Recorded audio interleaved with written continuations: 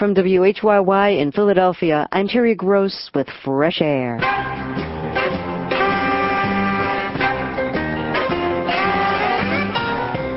On today's Fresh Air, the U.S. military operation in Afghanistan. We talk with New York Times foreign correspondent John Burns. He's the bureau chief for the Times coverage of the war. He won a Pulitzer Prize for his coverage of the Taliban in 1997. Also, Mexican film director Alfonso Cuaron talks about his new movie, Y tu mamá también. Our film critic John Powers called it the sexiest movie about young men's over-eagerness in bed. That's all coming up on Fresh Air.